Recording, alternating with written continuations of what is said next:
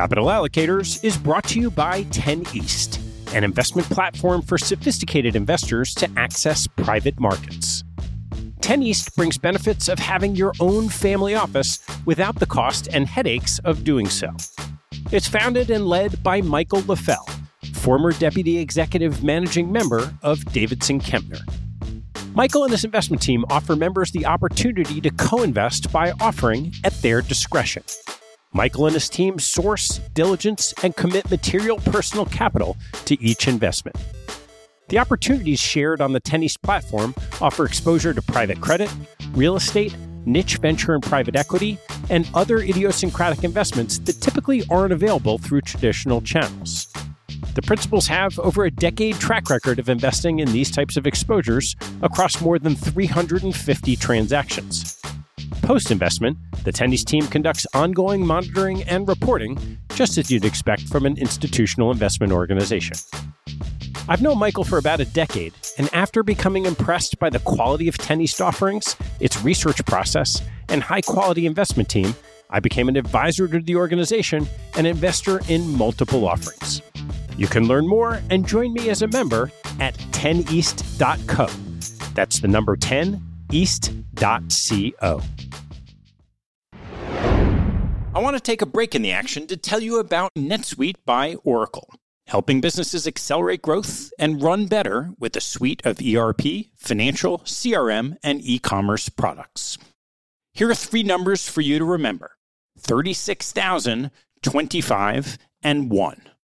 36,000 is the number of businesses that have been upgraded to NetSuite by Oracle. NetSuite turns 25 years old this year. That's 25 years helping businesses do more with less, close their books in days, and drive down costs. And 1, because your business is one of a kind. Get a customized solution for all your KPIs in one efficient system with one source of truth. Manage risk, get reliable forecasts, and improve margins. Everything you need, all in one place. Right now, download NetSuite's popular KPI checklist designed to give you consistently excellent performance, absolutely free at netsuite.com/allocators. That's netsuite.com/allocators to get your own KPI checklist. netsuite.com/allocators. And now, back to the show.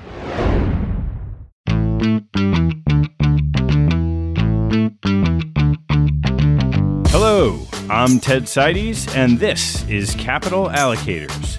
This show is an open exploration of the people and process behind capital allocation. Through conversations with leaders in the money game, we learn how these holders of the keys to the kingdom allocate their time and their capital. You can keep up to date by visiting capitalallocatorspodcast.com. My guest on today's show is the Mooch, Anthony Scaramucci. The name Anthony Scaramucci currently has a 55% name recognition in the U.S., according to Politico. Anthony's been an entrepreneur in the hedge fund industry for 23 years, growing to prominence within the industry through his fund-to-fund Skybridge Capital, creation of the popular SALT Conference, regular television appearances, and rejuvenation of the iconic television show Wall Street Week. He grew to prominence worldwide when his longtime political interest led to a brief tenure as White House Communications Director in 2017. Our conversation starts off with a bang and turns to the ups and downs in Anthony's career, including getting fired and rehired at Goldman Sachs, starting and selling his first hedge fund, creating Skybridge and watching it almost fail, and then thrive after the financial crisis. We discuss Anthony's thoughts on hedge funds, lessons from his stint in Washington, and books he's written about his experiences. Along the way, he shares life lessons about managing people, building relationships, resiliency, laughing at yourself, greed, ego, and fame. Anyone who's only known Anthony from his recent public profile might be surprised to hear the depth of his insight, self-effacing honesty, and caring of others, alongside his irrepressible salesmanship. Those who have known him longer will recognize the same Mooch as always in all his splendor. If you hear the conversation and would like to hear an unedited version with a few outtake gems, Sign up for the premium content service at capitalallocatorspodcast.com/premium. You'll also get access to the library of transcripts and discussion groups for each episode. Please enjoy my conversation with Anthony Scaramucci. Anthony, thanks so much for joining me. It's a pleasure to be here. I have you as like one of the smartest people I know. So it's very kind. Flattering that I'm sitting in the same room with you. Oh, please. So I think a lot of the people listening probably don't know your full story. So why don't you just start at the beginning? Well, let's talk about why they wouldn't know my full story, right? The reason why they wouldn't know my full story is that I was in the White House for 11 days, not 10. I explode out of the White House. I get fired by Kelly. I obviously made a stupid comment to a reporter who recorded it and ran over to CNN. It's a bunch of nonsense, but I own the mistake. And then the excoriation and dunking process takes place, and then Washington's hoping that I go away, which, of course, that's not my personality. And so now I'm known as the former communications director for Trump, shortest serving communications director, but I'm actually not, because Jason Miller is the shortest serving communications director. He served for 1 day. Nobody reports that, but it's totally fine. Jason and I love each other, so the combined 12 days of Christmas, me and Jason Miller.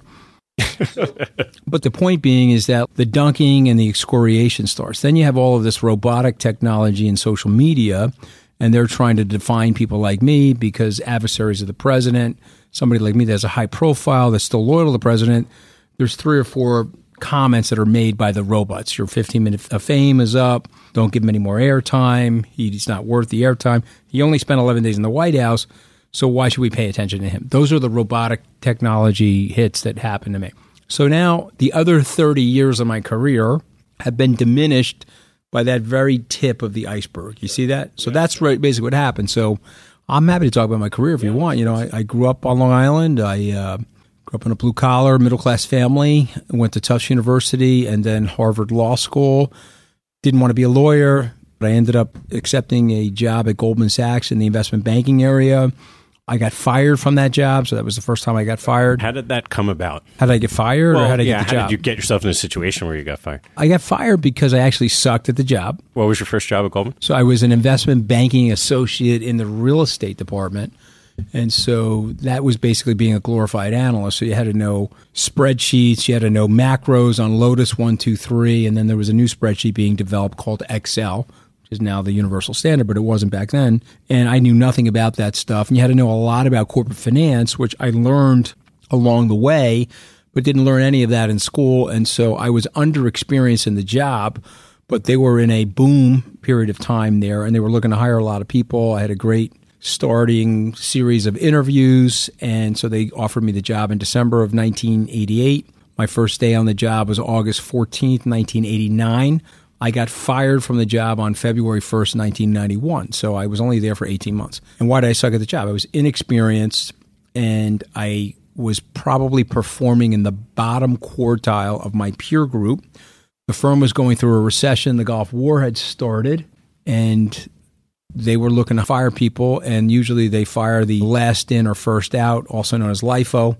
And so they sat me down. Mike Fascitelli, who became the chairman of Vornado Realty, CEO, he was running the real estate department at that time. He sat me down. He said, listen, you suck at the job. You're a very hard worker. You're a good guy, but you absolutely suck at the job. So we're firing you, and I'm going to give you $11,000 severance check, and I wish you luck.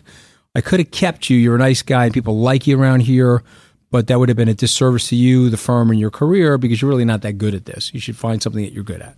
So I was heartbroken. I was embarrassed, humiliated. 18 months into my career, a Harvard Law School graduate, shamed and humiliated with firing. And so I went out and looked for a job, and I brought a roll of quarters with me back into New York City, and I started putting them into payphones. There were no cell phones back then. And then finally got in touch with somebody. They said, hey, there's a job opening at Goldman Sachs. And I laughed. I said, okay, where?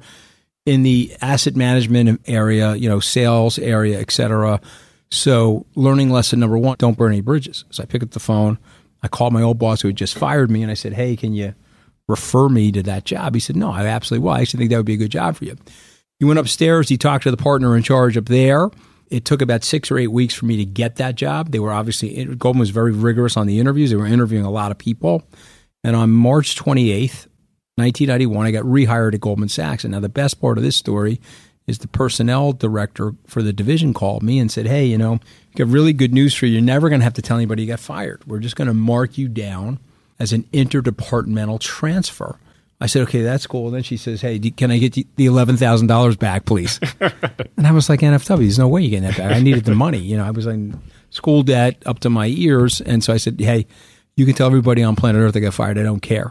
And to her credit, she just retired about 2 years ago from Goldman. She marked me down as interdepartmentally transferred. So I could have saved that blemish from my life, but then what fun is that, right? I mean, it was a big, deep scar. I went on to do reasonably well at Goldman thereafter, and then I left to start Oscar Capital Management in 1996 with Andy Bozart, which did very well. And then we ended up selling that firm to Neuberger Berman in 2001. It was a phenomenal experience. He is a great guy, but he was a great partner, great mentor, incredibly generous, very wise in terms of how to treat people, and he had a set of nuts on him. I don't know if you're allowed to say that on your podcast. Yeah, sure. I get in trouble for my potty mouth, but this guy had a tremendous amount of courage and somebody I really look up to. And did that play its way through in the way he invested? It did. I think one of the issues is on his hedge fund. He was probably running it a little bit too volatile. He had phenomenal performance, but his downdrafts looked a little bit like a managed futures account. So I made it hard for us to market to big money institutions, but we made a ton of money off of high net worth individuals, and frankly, they made a ton of money as well. We had a registered investment advisor who was running long-only money for individuals, and then we had a concentrated account. So let's say you were a high net worth individual. Let's say you had $50 million with us.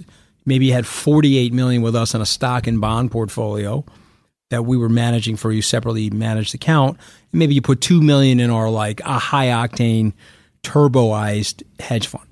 And so that's really what the nature of it was. So our assets under management were about $1 billion. We had about $150 to $200 million in that fund. And then you go over to Neuberger, and then Neuberger sells, right? Yeah, so we joined Neuberger December 1st, 2001. October 31st, 2003, they sell to Lehman Brothers. And literally, we move over there on November 1st, 2003. Okay.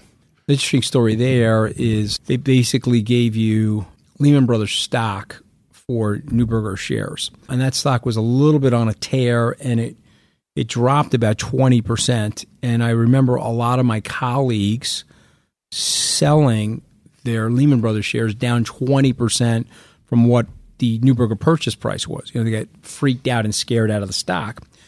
And so I was obviously very naive, very stupid, and very stubborn. I held my stock, okay? And so when that stock rallied back big, I was a beneficiary of that. Now I'm leaving Neuberger to start Skybridge, which is where I am today. 13 years the company is.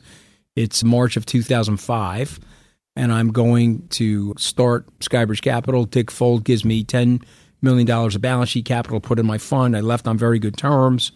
Everything's great. I asked the personnel and options area if I can keep all of my stock in Lehman Brothers, because I'm absolutely convinced the stock is going to go to $300 a share. So there I am in March of 2005 proclaiming that Lehman's going to 300. The stock was at 45. So they said, well, you can't do that because you're leaving the firm. You have to liquidate your position. And I said, well, no, I'll petition and I'll appeal that. I went and appealed it. I lost the appeal. I sold all my stock at 41.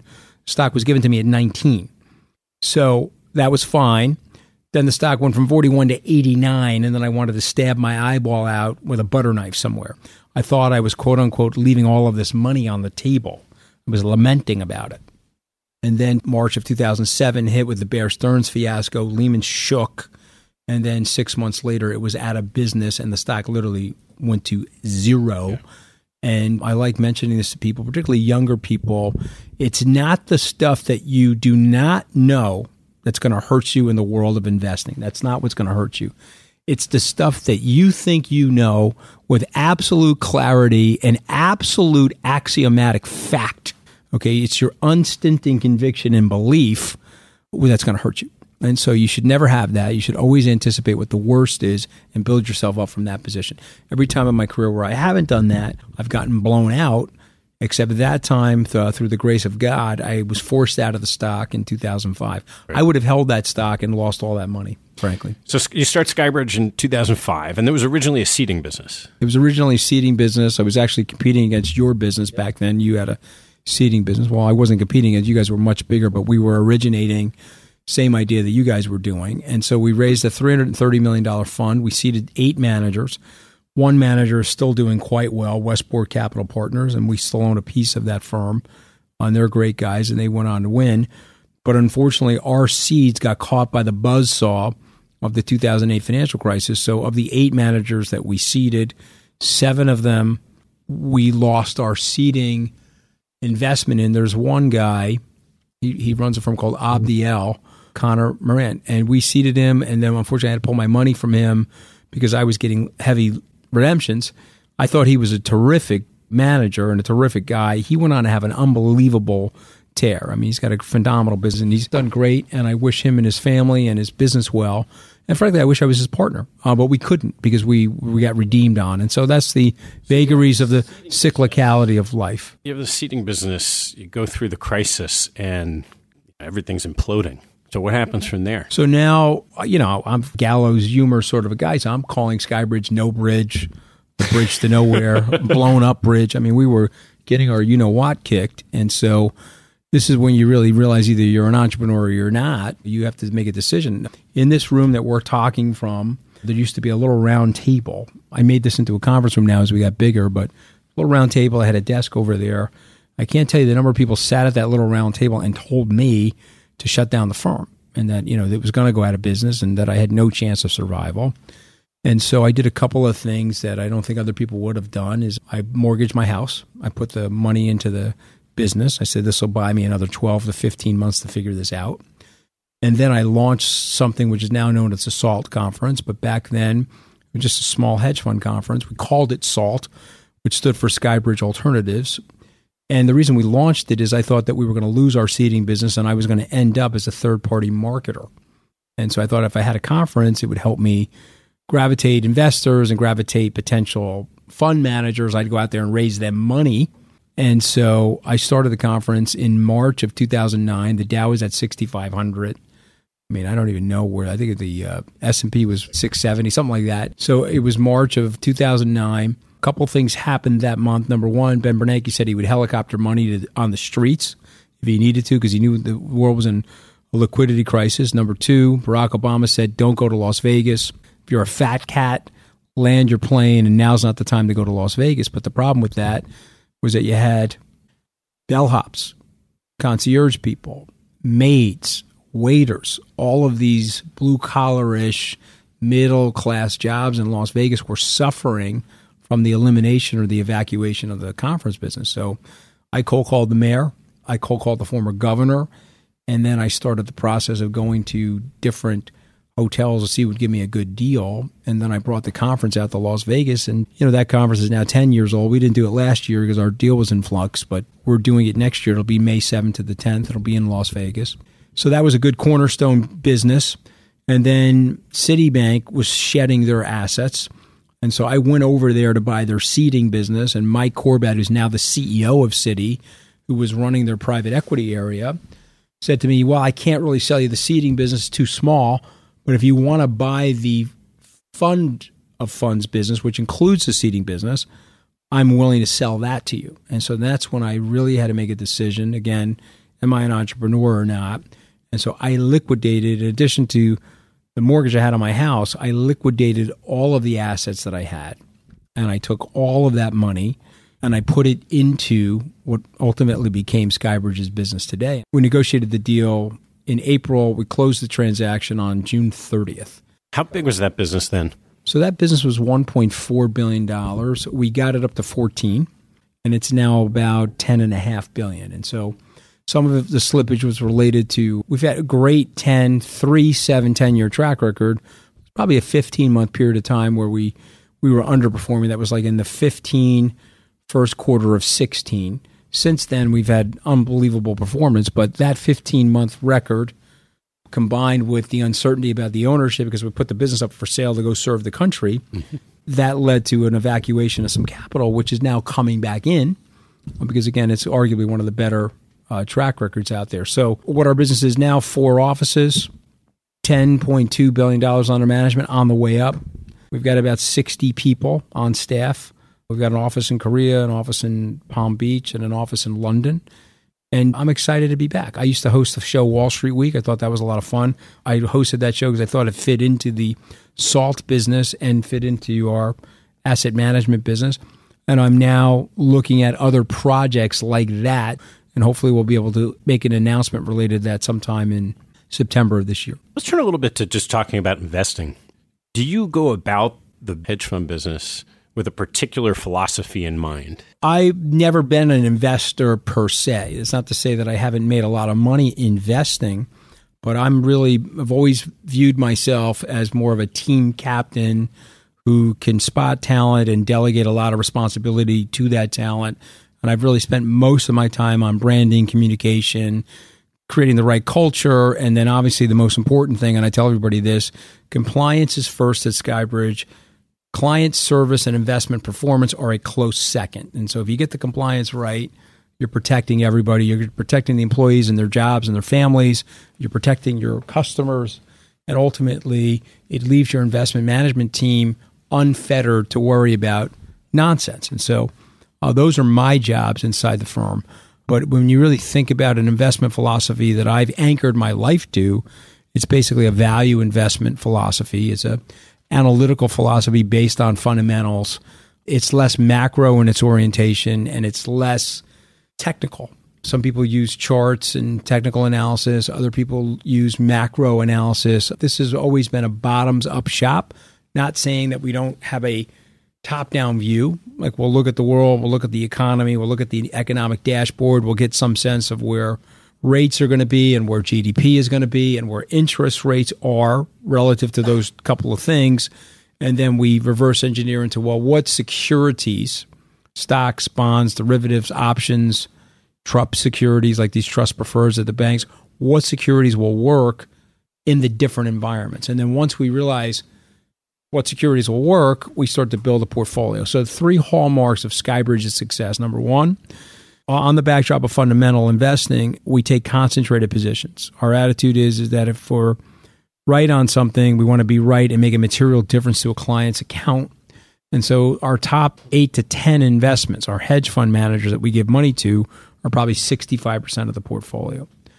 Number 2, we're thematic. And so what we'll do is we'll sit down and say, okay, here are things that seem to work.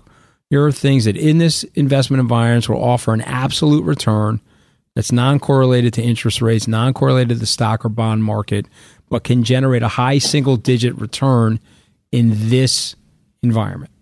And so that's concentrated. So there'll be 1, 2, 3 themes, but really no more than 3 themes.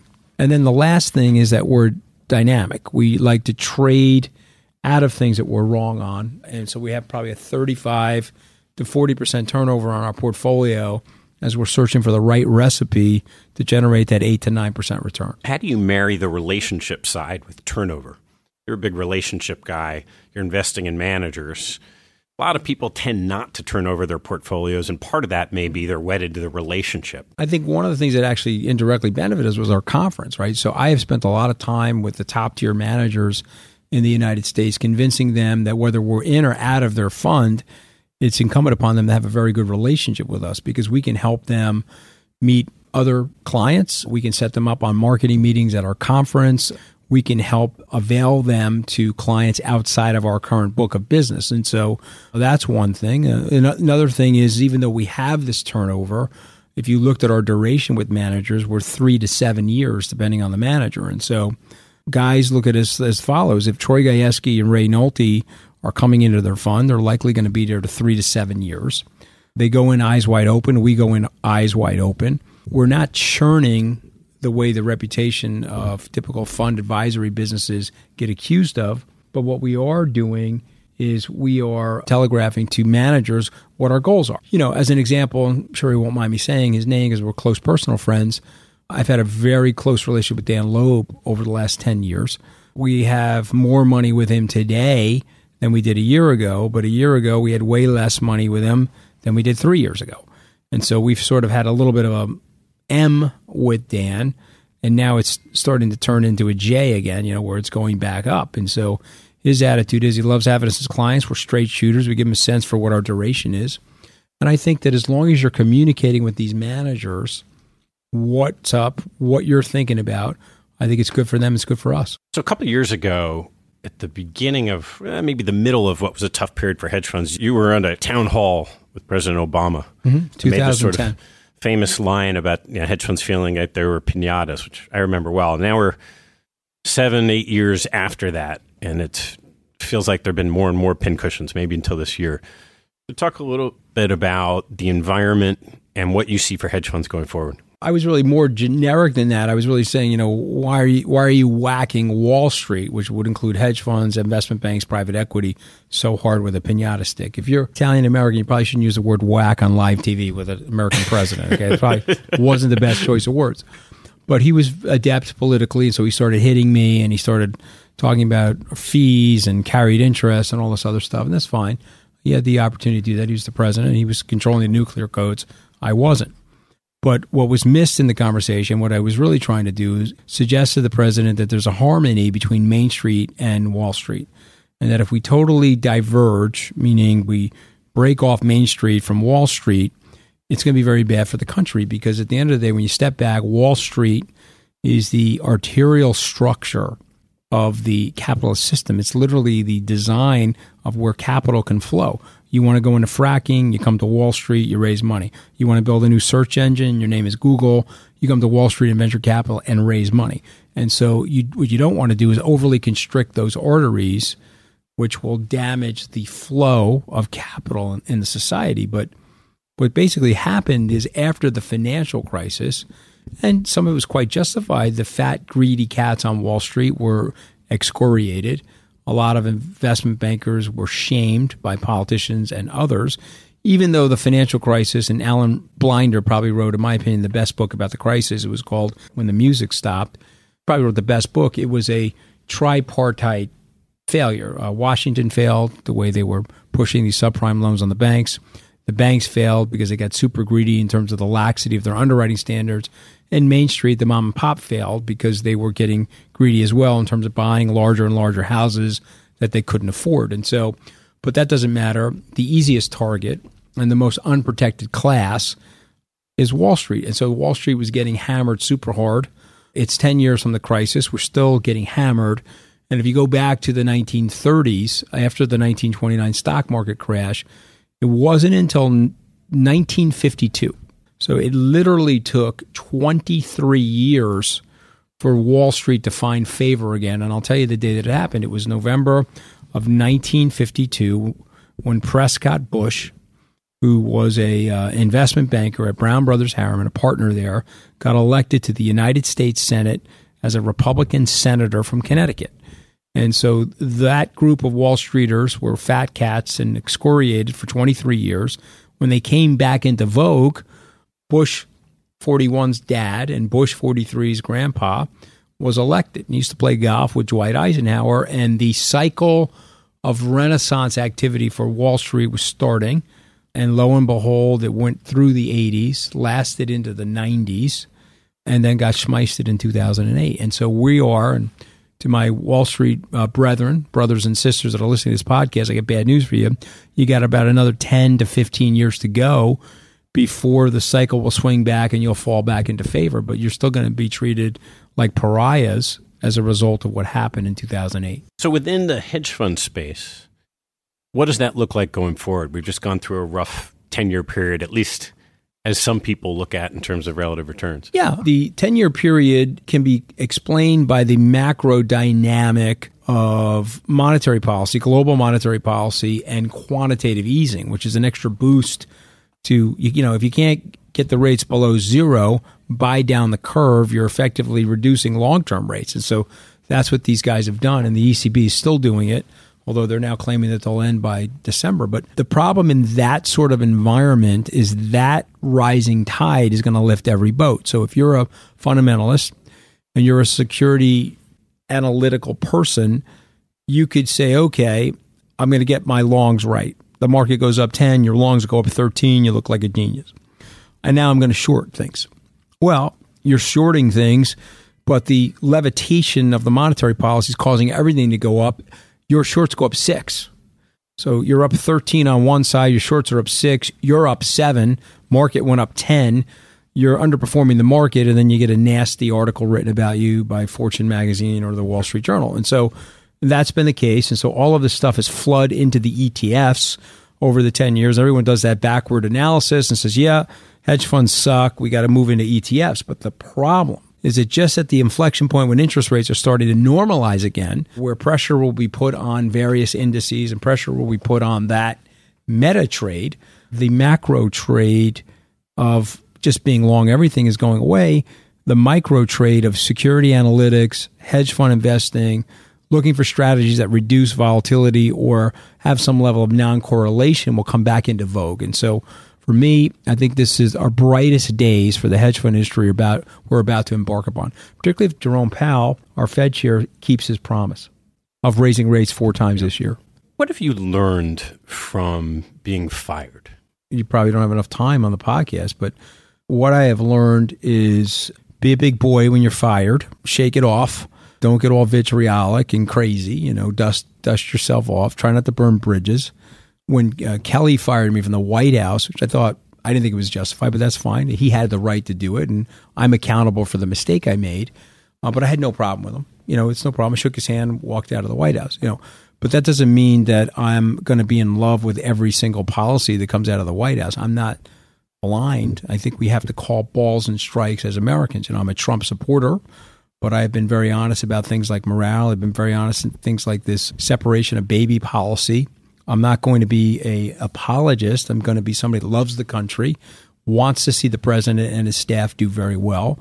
But I think if you're surrounding anybody, whether it's the President of the United States, the CEO of Skybridge, anybody that's surrounded by yes people, it's always a cautionary tale, because what ends up happening is people start to believe their own confirmed biases and they're missing the bigger picture. And so you need strong-minded people around you that can check you. So for me, I'm a believer in don't burn a bridge, but also don't lose your integrity, don't lose your character, and you'll be just fine. And by the way, if you get fired the way I did with the total full-blown mainstream media dunking in the public square and all of its excoriation where they grind you into sausage and then they roll you in broken glass, have a good attitude about it. Who cares? Be self-deprecating, I was there for 11 days, not 10. Steve Colbert is ripping me. He says that my time in the White House is known as a Scaramucci because it was 11 days. I looked over to him and says, no, it's not. It's known as a mooch. It's too short of a period of time to be called a Scaramucci. You got to call it a mooch. My point is roll with it and don't take yourself too seriously. And bad stuff's going to happen to you in your life. I'm sorry to tell that to people. You want your life to be perfect. Everybody wants it to be like the perfect situation comedy from the 70s or the 80s or whatever it was. But it's not that way. I tell my kids, probably shouldn't use bad words. Like my 4-year-old is marching around in Manhasset and he's saying, don't use bad words. My daddy got fired from the White House for using bad words. So I'm training him, right? Don't use bad words because I could get you fired from the White House, right? He's like, yeah, Donald Trump fired him for bad words. Of course, nobody in the White House has ever said a bad word other than me, which is ironic. But the point that I'm making is that the bad words like the F-bomb and stuff like that are bad, but the worst word in our language is the word ought, O-U-G-H-T. Like things ought to go a certain way. Your parents ought to get along and they ought not to get divorced. Your kid ought to get a 3,600 on the ACT. You ought to make millions of dollars or whatever it might be. So the word ought and the word should, delete them from the language and deal with the world the way it is. The other thing I would tell you is if you're having a pity party for yourself somewhere in your life, stop the music and the funeral dirge and stop having the pity party because, number one, nobody cares. Number two, dust yourself off and get back in the game with the best attitude that you can possibly have. And so that's what I try to tell my kids. So you've always been really resilient, right? There have been the Goldman Sachs, the original Skybridge, Oscar, as it was having trouble.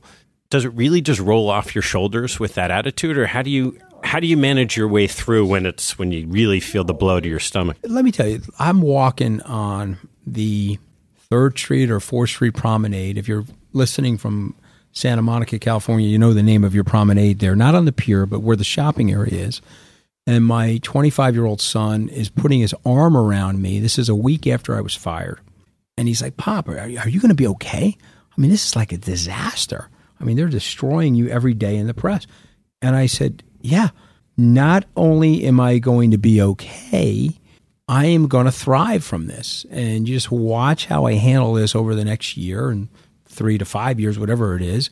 And it should be a learning lesson for you about resiliency, about how you can take heat and how you can laugh it off and not let it bother your internal core. You got to have a very thick heat shield if you're confident in yourself. And so for me, your kids are watching, so I would rather roll with it, have a little bit of fun with it, get back to work and, grow my business.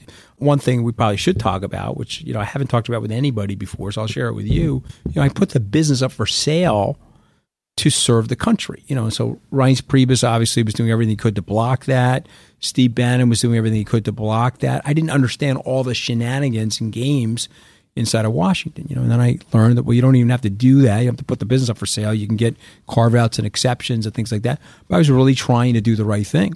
And then unfortunately, I picked a Chinese buyer because they were going to keep my employees. So the great irony there, I'm keeping the employees, going with the Chinese buyer, and then bam, they use that as a political instrument against me as well. So the Genworth deal just gets approved by CFIUS, but the Skybridge deal doesn't, and it's not approved for national security reasons. Okay, so now you could sit here and carp and whine about it, and you could say, wow, that's a really uneven strike zone from CFIUS, or you can shut up and get back to work, no whining, and let's go. And so in a weird way, and I actually talked to the president about this, must have been a month ago. It was probably right after Mother's Day, I think, where I was talking about the situation, and he said, hey, listen, maybe you're better off. Maybe you're going to make just way more money, and maybe down deep you'll be happy to get your company back. And he was 1,000% right. I'm super happy that I'm back at Skybridge. I'm super happy that I've reconciled with my wife. I'm super happy that I got the firm back, and I can see how we can carve out a path for this $10 billion firm going to $20 billion. And I've got this, I had Make Skybridge Fun Again hats made. Right now they're in Skybridge Blue. Want to knock off everything from the campaign, but they're in Skybridge Blue. And let's make it fun again. Let's have a good time. So I want to turn to some life lessons. You've written a few books. The first called Goodbye, Gordon Gekko. And I think if someone hasn't read it and only knows you from the press, they might be a little surprised by what they find in the book. So why don't you talk a little bit about how that book came about? Was I was in Oliver Stone's movie Wall Street 2, and he asked me to read his manuscript, and I was thinking about writing a book. And at that time, I was really just writing it because I've had this improbable life.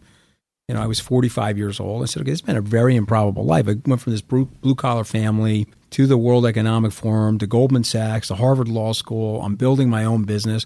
I literally start with a Rolodex of zero, other than my buds, that are in plumbing and clamming, and they're in auto collision and auto glass. Everybody in my family is named Anthony. I just happen to be Anthony Hedge Fund, right? You got Anthony Auto Glass, Anthony Deli. Because your grandfather's named Anthony, everybody gets named Anthony. So I'm sitting here with this improbable life. I said, let me write it down. And so I handed the script to Oliver, and then Kelly O'Connor, who was working at Wiley, she said, well, you're in the movie. Why don't we write a Goodbye, Gordon Gekko, How to Find Your Fortune Without Losing Your Soul? And so the message of the book is that you can be a blue-collar kid. You can be dressed in 100% polyester, which what I was at my first Goldman interview. I was fully flammable at the first Goldman interview, okay?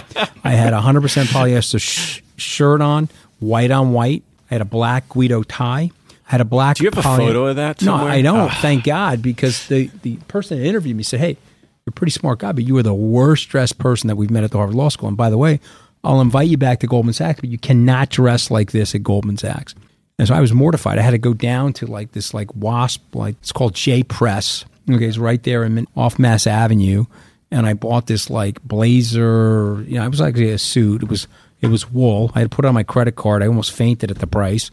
And I can remember calling my mom, and my mom was very defensive of me, as she still is today. She's like, what, are they crazy? You looked fantastic. I was in the Tony Saturday Night Live, gold chain outfit, So, I wrote it all down because I wanted people to know it doesn't matter in America. Okay, you can grow up without those contacts, without those relationships, and through your networking skills, your love of people, your work ethic, you can go out and create a big and great life for yourself. And so, but there was trials and tribulations in that book, which I wrote about honestly. So I appreciate you bringing it up. I also wrote about people that were mentors of mine, and what I learned from these people and why. One of my friends, unfortunately, who helped me get Oscar Capital started, died of a brain tumor. And so I wrote about him, and I wrote about what his passion was in life and what a special guy he was. So that book got published. The movie went out. That book sold reasonably well, actually. I mean, I always make a joke that I've written 3 international bestsellers, and if you don't believe me, come into my basement. I'll show you every book I had to buy to make them so, right? But that book actually sold pretty well. And then I wrote the little book of hedge funds, which actually sold pretty well. And then I wrote Hopping Over the Rabbit Hole, which sold well, but then after I blew up from the White House, sold really well. And Hopping Over the Rabbit Hole was more about the trials and tribulations of Skybridge and how we were almost completely out of business. And so, I write about networking, success and failure, how do you have to adapt and pivot as an entrepreneur. I write about staff, how you got to take care of your staff. In the military leadership eats last. Soldiers eat first, military eats last. You got to put that into practice in your own business. Make sure everybody feels secure and happy in their jobs. What are the key principles as the CEO of Skybridge that you use for the team to impart the message that you want across 60 people? I mean, I've got 3 things in my head. I just think about it as a triangle. Okay, so the first thing is I'm a big believer in delegation. I don't want to be the bottleneck here. And so if there's guys running the SALT conference, men and women, that's their lane. Run the SALT conference. You guys report back to me. Tell me what you need from me to make it easier for you. How can I make it better? But you stay in your lane, do your job. You be the CEO, if you will, of the SALT conference.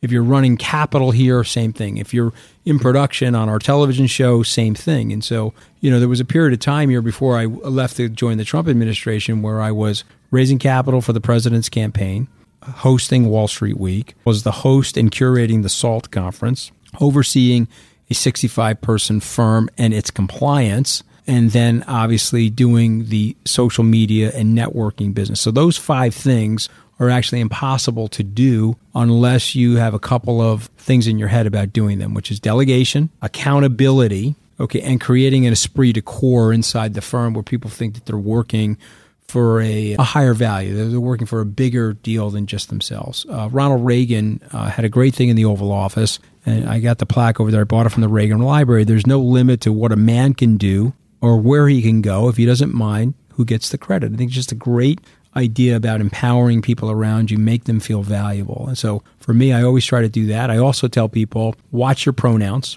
Forget the I, me, and mine, because that doesn't make a team. Talk about it with we and our. Talk about it as a collective experience. Human beings, whether we like it or not, are social organisms. And so we need each other. We thrive off of each other's spirit and energy if we get the social organism right, or we swirl out of control and go down the Charybdis or whirlpool if we get it wrong. And so you have to focus on what is valuable to you. I said from the White House, an Italian aphorism. I didn't like all the Italian stereotyping that was going on inside the White House, by the way. It's one thing I totally disliked. I didn't think that was fair.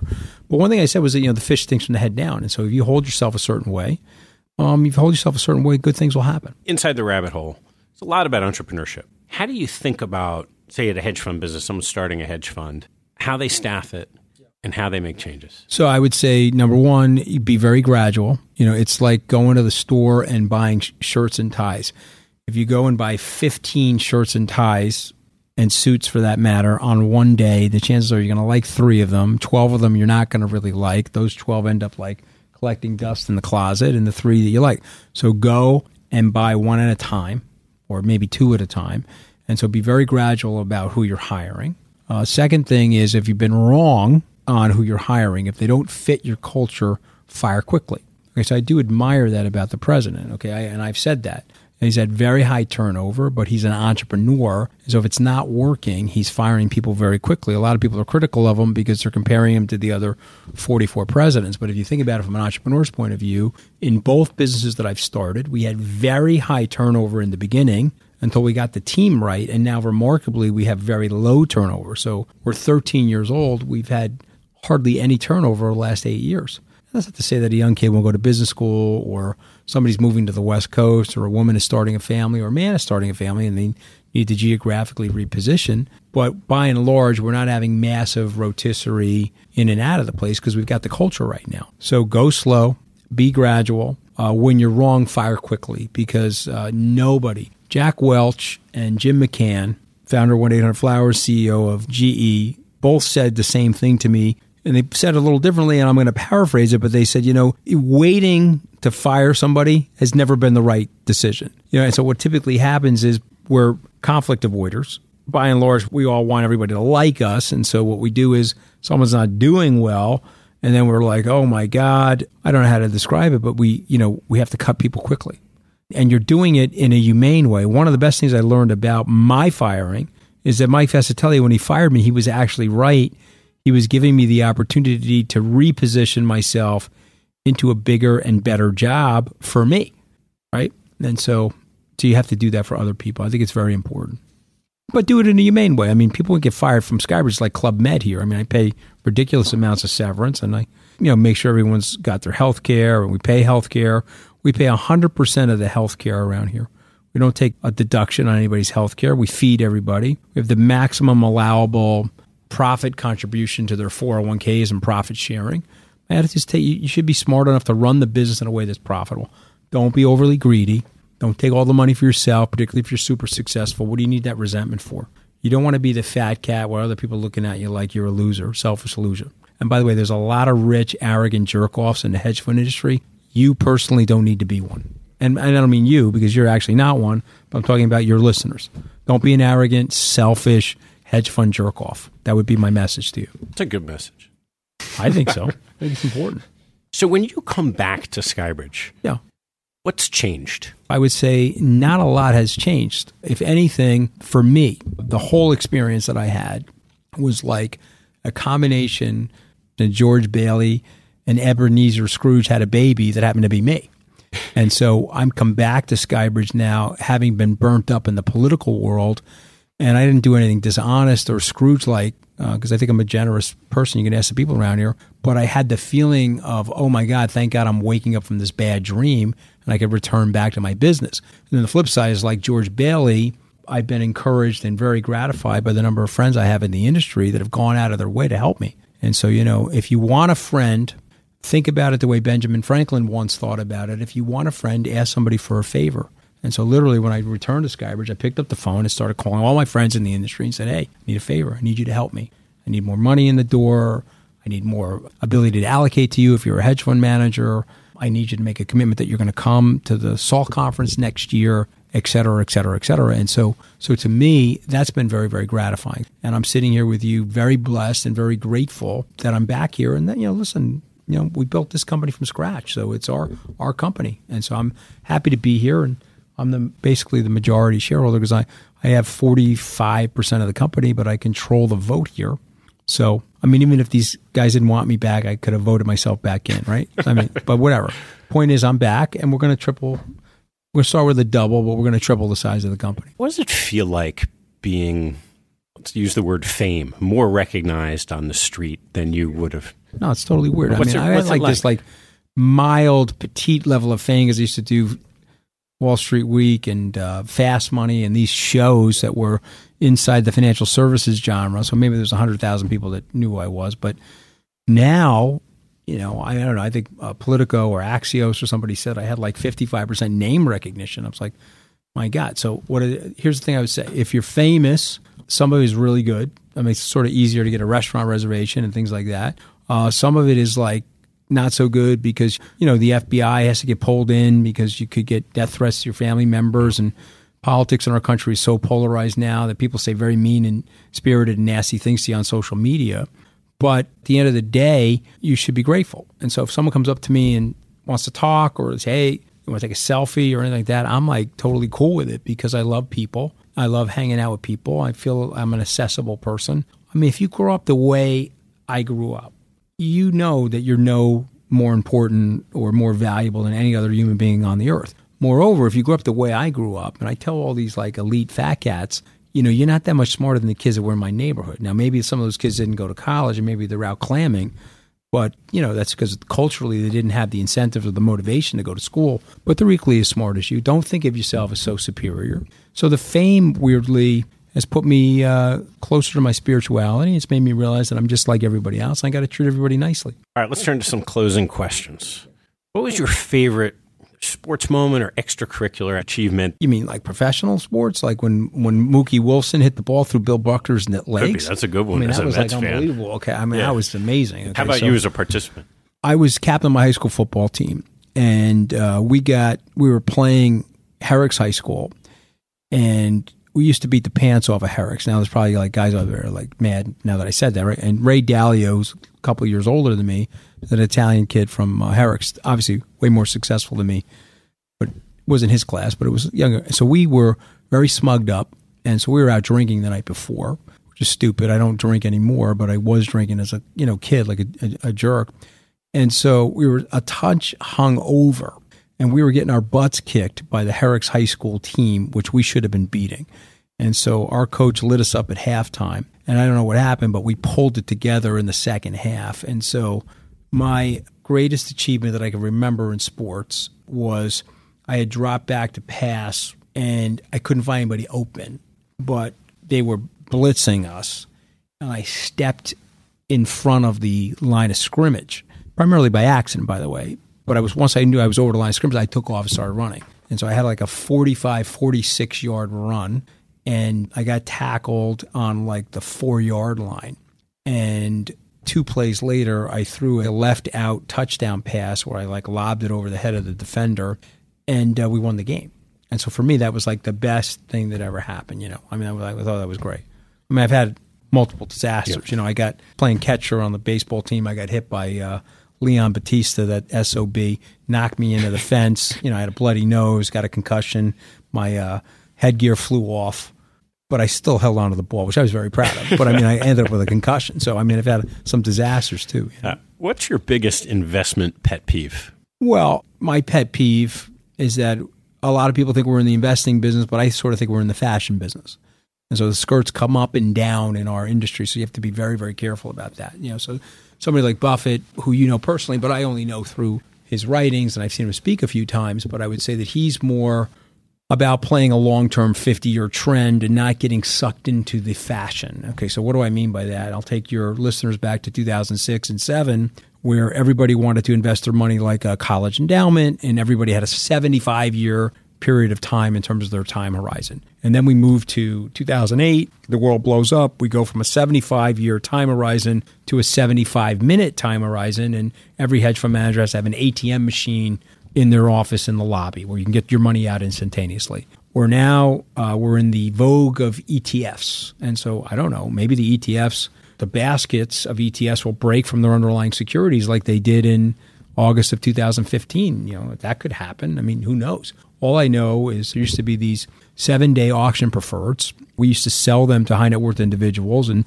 say, this is great. You'll get an extra 50 basis points of return. And they're 7 days. You're just holding them for 7 days and they don't get locked up and you get to reset them. And we were doing that until, boom, the financial crisis came and they were locked for 7 years.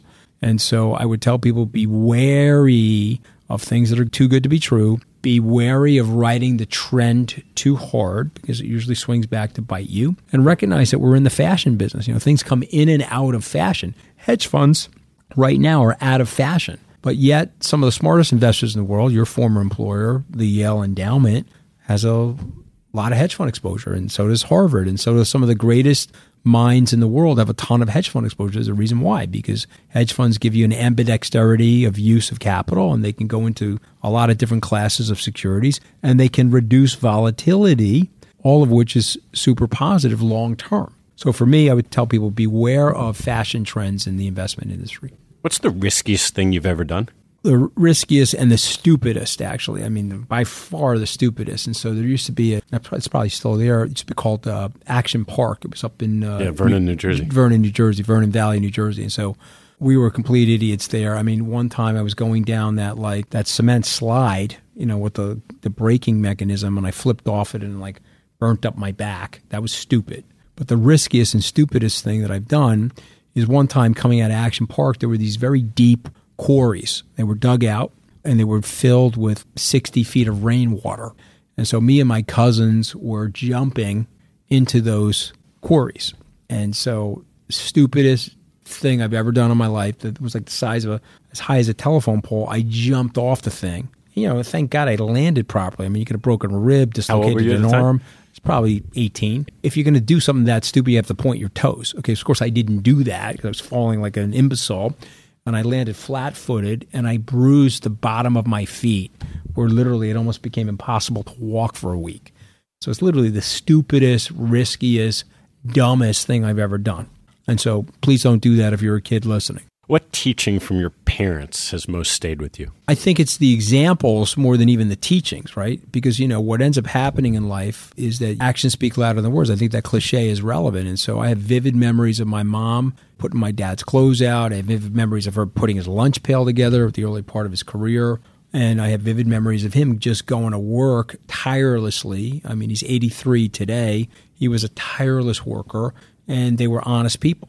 And so, like I tell the people here at Skybridge, hey, listen, my dad gave me my last name clean. You are not doing anything, okay, inside of Skybridge that's going to hurt my dad's reputation or his name under any circumstances. And so, we've run this thing about as whistle clean and as tight as anybody can. And I have a zero tolerance policy because when I think about all the hard work and labor that my parents did and my grandparents did to get me to live this life, okay, I'm indoors. I'm out of direct sunlight, and there's no heavy lifting, you see? I mean, the calluses are here from stupid dumbbells that I use in the morning with some sophisticated foo-foo trainer, okay? It's not related to whacking an axe or a shovel somewhere. And so what I tell people is don't take your life for granted. Don't act entitled, and be very, very grateful that we can be indoors out of direct sunlight with no heavy lifting. And so you're going to honor my parents by never doing anything wrong. So I really think it's more the actions than anything else. My grandmother started as a maid, Ted. So for me, I'm in the hotel room. I'm always dropping 20s to 40s. Depends on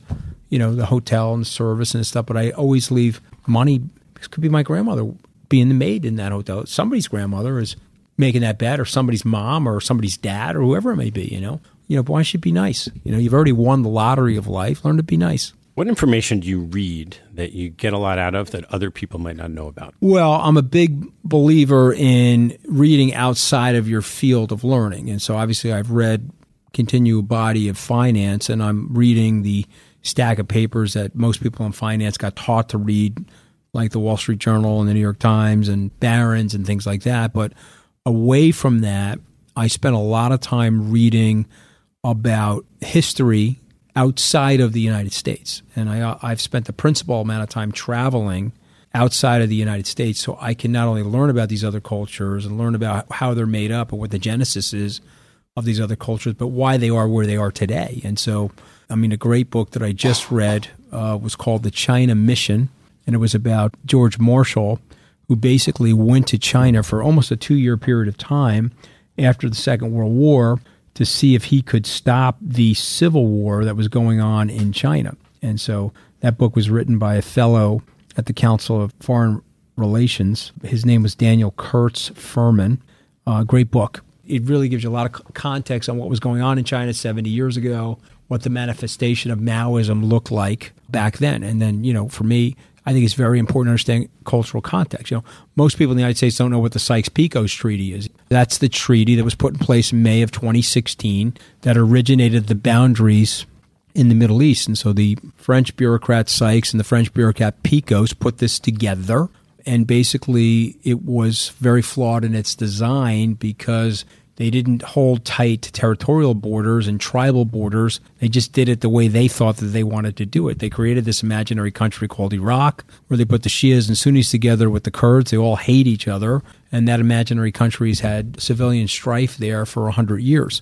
And so, that treaty was elemental to some of the disastrous situations that have happened in the Middle East. And so a lot of Americans don't know that. But I think it's very good to understand that so that you can have a historical context what's going on around the world. You look at the European situation, the euro is effectively a fixed exchange rate. It's been very, very good for the Northern Europeans. It's been not so good for the Southern Europeans because of the difference in their cultures. But for the Northern Europeans, like the Germans, they've had a subsidy. They've had a currency subsidy to run a great export economy over the last 15 to 20 years. And they also, Gerhard Schroeder, reformed their labor markets to make it way more competitive. The French didn't do that. And so the French are now stuck. You know what the third largest city in France is, Ted? Because that would be London, okay, because they're all leaving France, okay? And the point being is that their labor laws are a disaster. And so one of the big aphorisms that stuck with me from my reading is that the country that can fire the most people will hire the most people. Okay, and that's a little bit ironic. These socialists don't understand that, but if you can't fire anybody, like in France, then guess what? You're not going to hire anybody. Because if you hire somebody and they put their feet up on the desk, it takes you 3 years to fire them, then you're not going to hire anybody. I'm a student of American history, particularly love the post-World War II era because it really set up the modern infrastructure for our global society. And I love understanding the American value system, which is why I'm super upset about this whole child separation policy. Okay, it doesn't matter who started it. Okay, we don't have to get into a blame exercise. What we have to do is we're Americans first, we're partisan second, we're patriots first, we're partisan second. Fix the problem. It doesn't reflect well on the American society, whether they're breaking the law, not breaking the law. Don't separate people from their kids. Okay, that's a barbaric thing, and we're better than that as a society. Okay, so there's nobody can debate me on that. I can fight anybody on that. Okay, I don't want to hear the nonsense about it, okay?